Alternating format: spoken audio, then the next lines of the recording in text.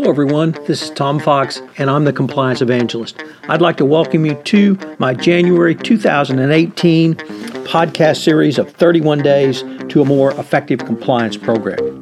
But first, a word about this month's sponsor, Conversant. Conversant brings a different kind of ethics and compliance solution to your organization. These days, business success demands something different, a corporate culture centered on integrity and ethical behavior. Conversant provides your teams with a centralized platform and automated processes that connect your business goals with your ethics and values. The result, a highly strategic program that drives ethics and values to the center of your business.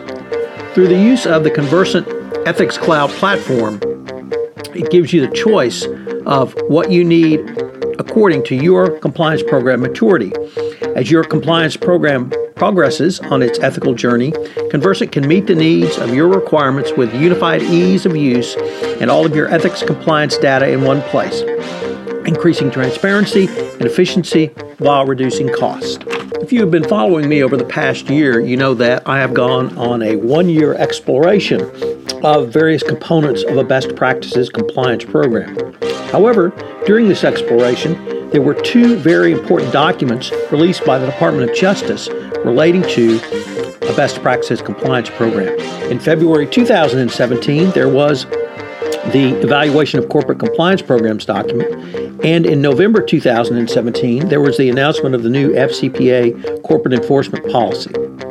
Therefore, in this month of January, I'm going to lay out for you what should go into your best practices compliance program based upon the 10 hallmarks of an effective compliance program and these two documents. Over the next 31 days, I will be exploring the best way to more fully operationalize a compliance program using the most recent DOJ resources. I hope you will join me for the full 31 days as we engage in an exploration to a more effective compliance program. 31 Days to a More Effective Compliance Program is a part of the Compliance Podcast Network. Day 16, Third-Party Risk Management Process. As every compliance practitioner is well aware, third parties still present the highest risk under the FCPA.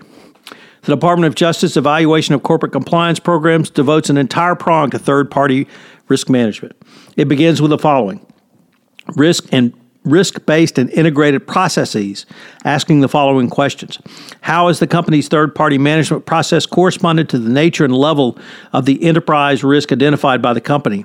How has this process been integrated into the relevant procurement and vendor management processes? Next, appropriate controls. What was the business rationale for the use of the third parties in question?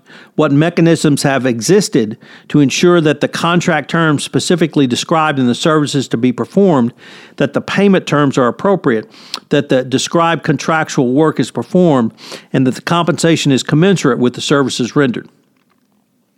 This first set of queries clearly specifies the DOJ expects an integrated approach that is operationalized throughout your company.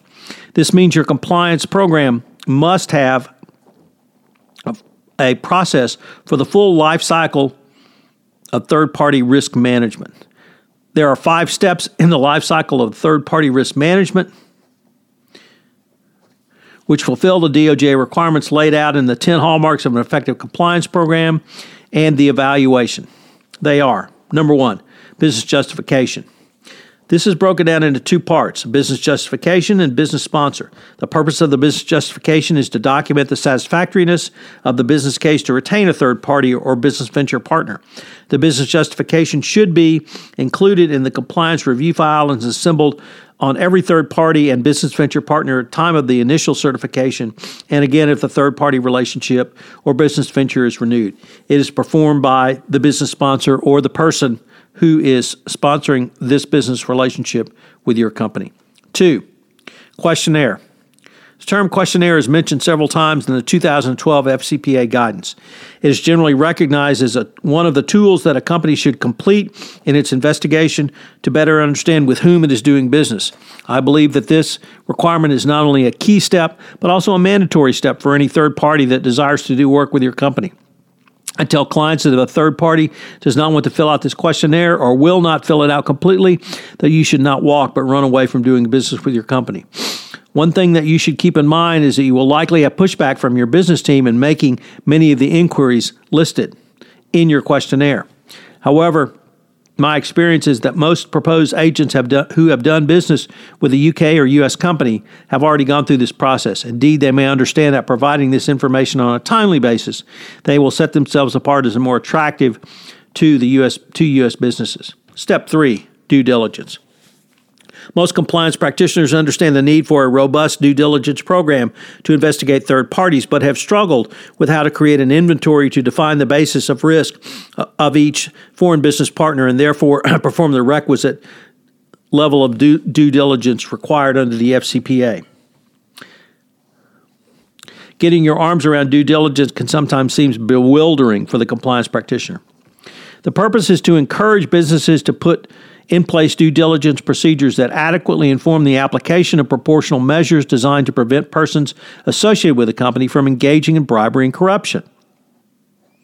Due diligence also acts as a procedure for anti-bribery risk assessment and as a risk mitigation techniques.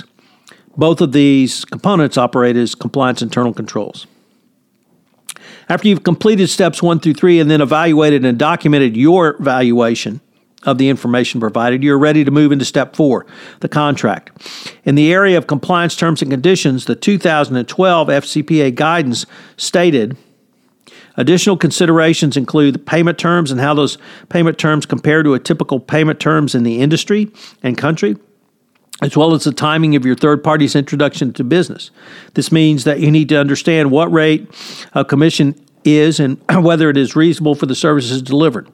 If that rate is too high, this could be indicia of corruption, as high commission rates can create a pool of money that is used to pay bribes. If your company uses a distribution model on its sales side, then it needs to review the discount rates it provides to distributors to ascertain the discount rate it warranted.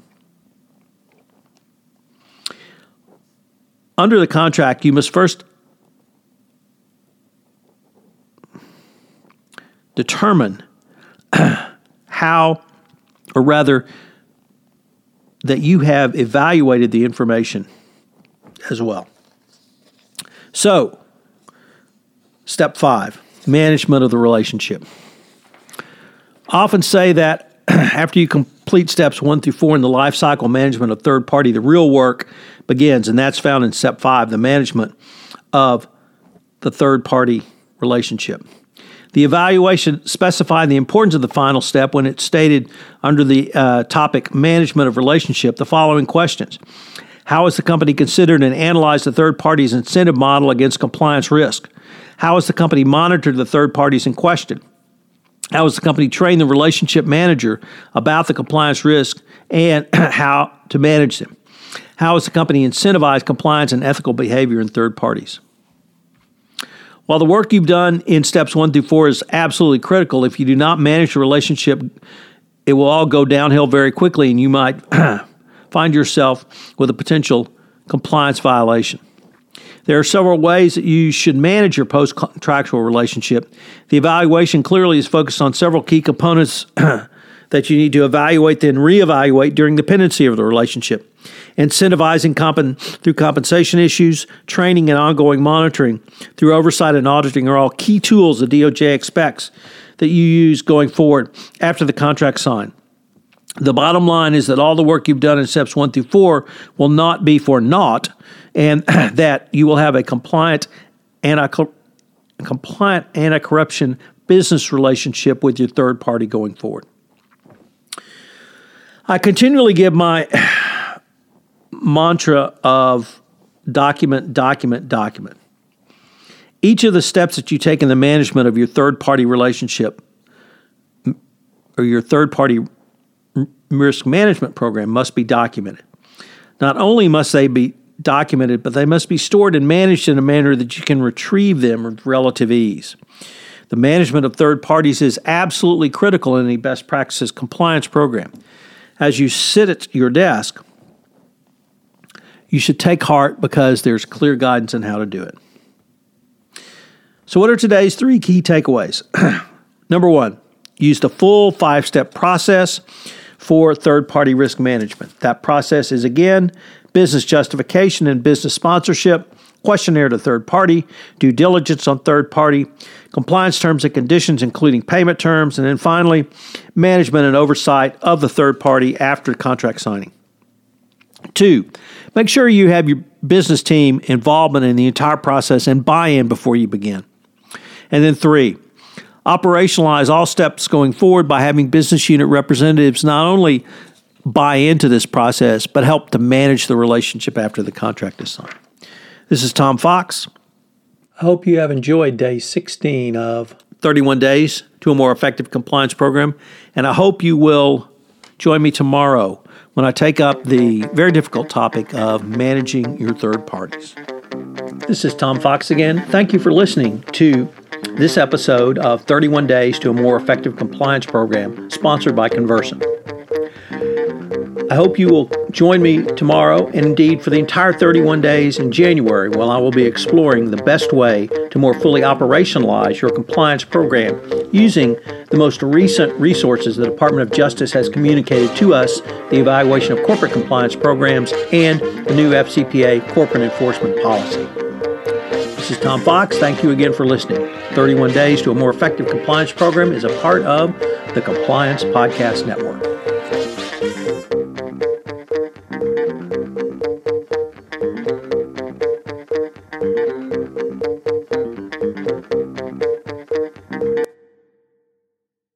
This podcast is a part of the C-Suite Radio Network.